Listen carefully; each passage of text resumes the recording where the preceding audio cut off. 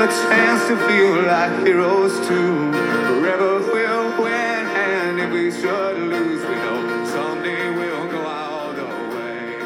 Yeah, someday we'll go all the way. Welcome to Holy Cow, a Cubs podcast. I'm your host, Sean Holland. Our guest today is Terry Brown, who is a big presence on Cubs Twitter. He also hosts a podcast about the University of Kentucky. So I let him pitch that a little bit too, but we talk a little bit about the Cubs, what little news there is about the Cubs. Jon Lester leaving mainly, and then we talk a little bit about Hank Aaron, and then just as a maybe just a treat for me and Terry, we talk about the Lakers, who I'm a Lakers fan. Many of you might not know that, but I am. So we talk about the Lakers, and yeah, I think it's a pretty good conversation. Terry, very interesting guy and very fun to talk to, and here he is. Well, Terry, welcome to Holy Cow Cubs podcast. Glad to have you on. Thanks for having me. So, I guess the big story for the Cubs right now is Jon Lester signed with the Washington Nationals. I mean, I think we were pretty much expecting him to go somewhere, but there is a big controversy because it came out he wanted to stay on the Cubs, was willing to take less, and the Cubs never really offered him. So, I mean, should we be pissed off about this? What do you think? Yeah, I mean, I'd say so. Just what he meant to the organization. Obviously, 2016 is the high water mark and everything. But a lot of times what happens with franchises, particularly ones like the Cubs, is you don't have to be good to be profitable, right? And you look at like the Cubs, the Yankees in baseball, the Lakers and the Celtics in the NBA, and they can print money because fans will come to Wrigley Field no matter what. Fans will go to Yankee Stadium no matter what. So you can still keep the prices high. The Cubs ticket prices are near the top of Major League Baseball, and the Ricketts can pull in money without fielding a competitive team. Yes. So as fans, you're kind of stuck, right? Because I've talked to other folks like, the people aren't going to go to Wrigley. People are still going to go, right? Yes, no one's giving up their tickets to go. It's like you look at the New York Knicks in the NBA. They've been dreadful for 30 years, but Spike Lee and the stars still show up, right? So you can keep bringing in money. You can keep bringing in TV money, and you don't have to field a competitive team. So diehard fans are left holding the bag, right? And that's what this Lester situation feels like. Yeah, it really does. And I mean, obviously, we got it now. His career with the Cubs, everything you could have wanted. And it's just, there's been so many tributes and stuff on Twitter and stuff. But I just want to add to this podcast, we like Jon Lester on the Holy Cow podcast. So. Absolutely. So, otherwise, there's just this dearth of Cubs news. They're not doing anything. Everything's kind of quiet. So, I guess, are we just going to have to sit through a boring offseason and then God knows what kind of team we're going to have? Right. And it goes back to what I said earlier. They figured out, they've built up and they've got all this money coming in around Wrigley Field, right? They've got the marquee network. So there's all this money coming in. And again, they don't have to field a competitive team. Like right now, who are your starters going to be? I mean, that's anybody's guess. It could be me. It could be you at this point, right? Exactly. And it's cruel to the diehard fans because even with last year making the playoffs and winning a division, you still feel like, hey, we've got one more shot, right? And you as owners, as fans, you feel like the owners, let's ride this out for as long as we can before selling things off. And oftentimes they ownership of different teams, you look at the Marlins, you win, and then it's like, You know, you blow it all up and you move on. And it sucks. It really does suck. Yes. Yeah, it's just there's not much more I can add to it. That's why I haven't been having many podcasts this offseason because there's just not much Cub news to talk about. So and it's all depressing. Exactly. the stuff you get, Yu Darvish leaving, that's the frustrating thing is again, the team could have done something in 2021. You know, it's not like they were that far away. Yeah, you bring in somebody, you try to tinker with it, but it's going to be a long, cruel summer, as the song says. Yes, that's right. So, then obviously the other big story today is the passing of the great Hank Aaron. I mean, you know, I'd say one of the greatest baseball players ever, but just, I mean, as an American, a great American. But you were talking about stuff on Twitter today that I found very interesting. This idea that Hank Aaron, quote, ignored racism during his career. And it was like... Jeff Passan tweeted that out earlier today. That's a mistake, and that's kind of what happens. You know, when we look back at like the Hank Aarons and Jackie Robinsons and what they did. Like I said, today I've been kind of preaching as I tend to do on Twitter. Yes. But what Hank Aaron did, you have to look at when he did it, right? He starts his career in 1955, you know, a year after Rosa Parks refuses to give up her seat on the bus. Like that's the context that he is coming up and working in. And then once you get into the 70s, you know, he saved all the hate mail he got. You know, people have been sharing things like that. The threat was real, right? It wasn't just like somebody on Twitter saying, I'm going to kill you. Like, no. This was just a few years after Martin Luther King Jr. had been shot and all these civil rights folks had been shot. Churches had been bombed. So the threat was absolutely real. And for him to go out and perform like that, you know, to me, his greatest attribute was his consistency. Like there's no 60 home run seasons. There's no one season that just catches your eye, right? No. But it's just, you do it for every day for 20 years. And you just look at his numbers, and it's unfortunate when you think of Hank Aaron, most people go to 715, right? Yes. They go right to 715. Yeah, they ignore like the RBIs and everything, Exactly. You look at the rest of his stuff, number one in RBIs, number one in total bases. And it's like, it's insane what he was able to accomplish, to be very good and excellent for so long. So a tremendous loss for baseball. Yes. And I just like, when those two guys, when he hit 714 or 715, and those two white guys ran up behind him, that was genuinely terrifying at the time. You didn't know what these guys were going to do. Right. And I talked to my dad about it, who is just a few years younger than Hank Aaron. Just you didn't know, and that was the thing. You know, his kids had to go to a private school. He was coming in and out the back of the baseball stadiums and different things like that. I mean, the threat and all that was real. And those two guys, you didn't know. You didn't know what they were going to do. Thankfully, nothing happened. But just because nothing happened doesn't mean the threat wasn't real. Exactly. Yeah, but I just thought that was very interesting. And Hank Aaron's one of the greatest. So. Yeah, absolutely. So, just in baseball in general this year, what do you think about this very, very slow off season that no one's signing anyone?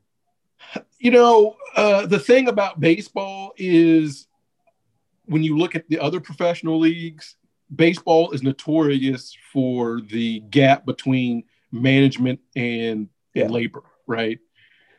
Like, and I think with Major League Baseball owners historically and even today, you can't take what they say at face value. You know, as I said earlier, a lot of these teams are printing money.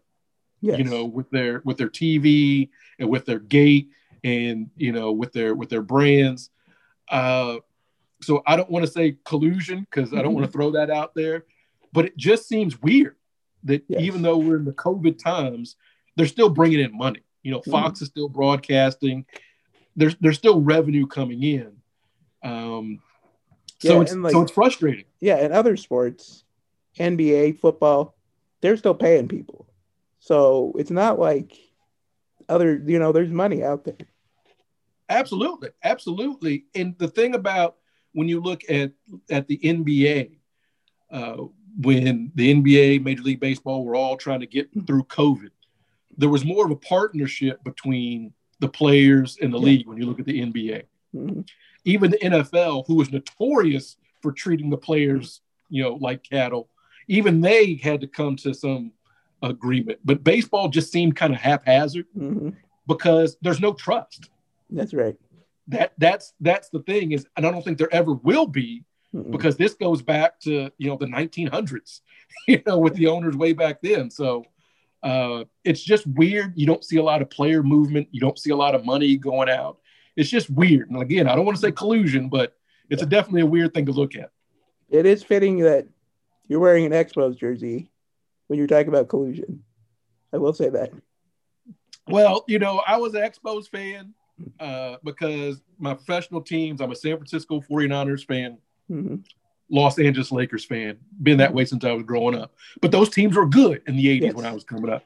So I needed a team to kind of latch on to that wasn't very good. It was kind of out there. I'm in Louisville, Kentucky, and Cincinnati is close. St. Louis is close, but everybody was kind of Reds fans or Cardinals fans. And I'm like, I don't want to do that. So I went with the Expos and the 94 strike. They were like 6 games up, man. They were going to do it. And then the strike happened. And, eventually my beloved Expos went away. Yep. Well, I always kind of liked the Expos too, so I felt bad when they went away. Yeah, and a lot of great players played there. I mean, Pedro won his first Cy Young. Of course, Marquise Grissom and Andre Dawson. I mean, a lot of people, Gary Carter, even Pete Rose was there for a couple of years or whatever. So the Expos do have a baseball history. So, I know they were talking about playing the Rays, letting the Rays play there, or however that was going, which was dumb. But yes, Montreal is a good baseball city. Yes, it is. All right, so you brought it up. I am also a Lakers fan. So the Lakers are good again, and I'm very happy about it. But I thought we could talk about them for a minute. Yeah, again, like I said, I was born in 1977. And so as I was coming up, the Lakers and Magic they were the show. And for me, I liked it because Magic always looked like he was having fun. Yeah. Like he was beating your brains in, but he was doing it with a smile. He's passing. He had that ball on a yo-yo kind of thing. And when I was younger, my dad, we went to Philadelphia to watch the Sixers and the Lakers play. Yeah. There was Dr. J and Magic. And I was just enamored by Magic, so I've been a Lakers fan. And I know people give Lakers fans a hard time. Yes. But up until, 2010, that last championship, and even right now, the Lakers have been in half of all the NBA finals. Yes. Like half of all the NBA finals. It's amazing. That would be like if the Yankees had been in 60 World Series or, the Patriots had been in 25 or 26 Super Bowls. That's how ridiculous it is. And so when they have the dip post Kobe and we're not very good. No. And people are making fun of Lakers. I'm like, Lakers fans aren't used to this. No, we're not. We're not used to winning 30 games. Like, I remember the one year, I think it was when Kobe tore his Achilles. Yeah. And they trotted out like Tariq Black, Robert Sacre, like 5 dudes in the starting lineup. I'm like, who are these guys? Like, I'm used to Wilt. I'm used to Kareem, Aren't they going to make a trade? Like, superstar? And the front office doesn't know what to do. And it's just, it's confusing. So a good book for every Lakers fan to read. I want to say, is it Jeff Pearlman or is it Jack McCown? I have to look that up. But there's a history of the Lakers from Minneapolis to LA. Wow. And so way back when, not to get too off the subject, the Lakers were good in Minnesota. Yes. Right. With George Mikan, they won 4 titles. They were dominating. Yeah. Right. So the Dodgers move out west, mm-hmm. and the Giants move out west. Mm-hmm. And up until that point in the NBA, Minnesota was considered west. Yeah. So the owner at the time said, "Hey, we're going to go to LA." Whatever. Yeah. Right. So they had Elgin Baylor. They get Jerry West. They go out to LA. And it was funny. Some of these stories, like they had Elgin Baylor and Jerry West, like they were at car washes. Yeah. They were doing all this stuff around LA because the Dodgers were the big deal, right? Mm-hmm. The Dodgers were the thing. And so the Lakers start playing. And of course, Elgin Baylor is one of those guys we forget about. He's fantastic. And Jerry West is the logo, right? Mm-hmm. So they're good, but the owner, and I can't remember the owner at the time, mm-hmm. is giving away tickets to the Hollywood elite. Of course. Like the movers and shakers, hey, come on, let's. Mm-hmm. And that's how LA is LA, right? Like I said mm-hmm. earlier, the Lakers don't have to be good to make money. No, they don't. Right? Because Jack Nicholson's still going to be courtside. Mm-hmm. Denzel's still going to be there. Like your Hollywood people are still going to be there. Yeah. But that's how the Lakers sold themselves. Like, mm-hmm. hey, their whole thing is we're going to have 2 superstars at any given time. Yes. Like Baylor and West. You look at Chamberlain and West. Mm-hmm. You look at Shaq and Kobe, mm-hmm. Magic and Kareem, mm-hmm. and now Anthony Davis and LeBron James. We're going to have 2 of the 5 best players in the league, and we will figure it out. Yes. And that's how it works. And they always have the best big man. Right. And that's the thing, too, is you look at the Lakers big men from Mikan mm-hmm. to Chamberlain to mm-hmm. Abdul-Jabbar to Shaq to Anthony Davis. That is a murderer's row. Exactly. And so I'm sorry I'm talking too much. When you talk about the Lakers, man, I get excited. I know. So well, that's what I was going to tell you. That yeah. So my dad was a Laker fan, so I jumped in, and when I was born in like '85, so when I really started watching them, I was in kind of a low period, right? Like with Vlade and Cedric Ceballos and Eddie Jones. So I started out low, and then I got Shaq and Kobe. So, but yeah, so I was ready for. Yeah, and so think about this. So I remember when Magic retired the first time, mm-hmm. November 7th, 1991. Cried my eyes out because I thought Magic was going to die. Yes. So the Lakers are in the 91 playoffs or finals, lose to the Bulls, that mm-hmm. great Jordan team.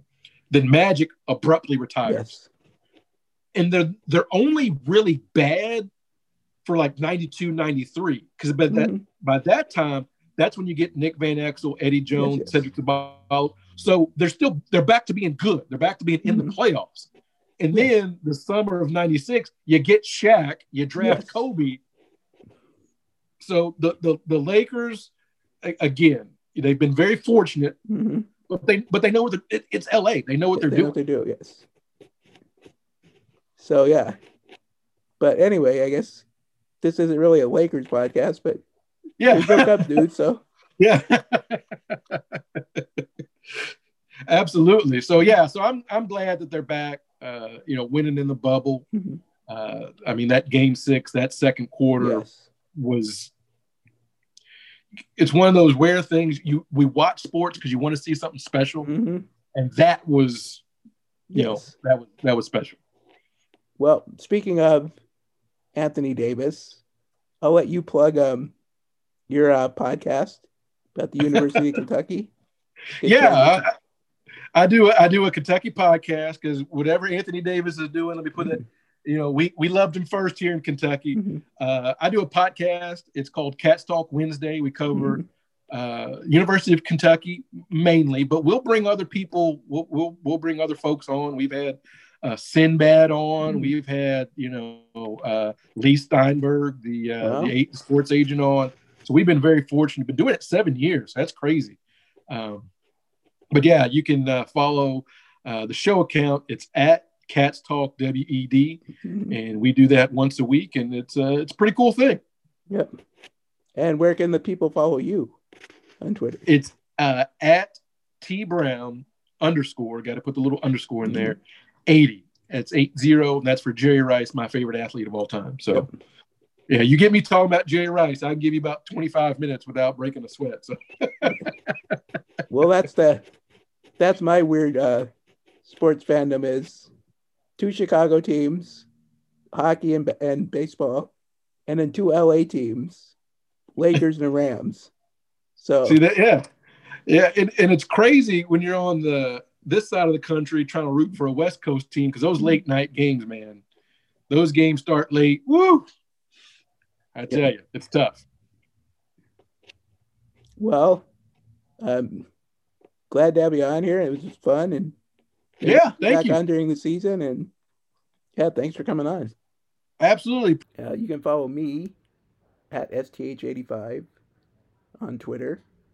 The podcast, you can subscribe on the Apple Podcast app or Stitcher, or get it off SoundCloud, or if there's somewhere you'd want to get it off that you can't get it up right now, just send me a message and I'll try to get it on that platform. You can email at holycowpod@gmail.com. And please, if you do subscribe or just want to, can you rate and review my podcast? And, it really helps to get those positive ratings. And I will be back at some point this off season. The Cubs actually do something, or even if they don't eventually. But until the next episode, go Cubs.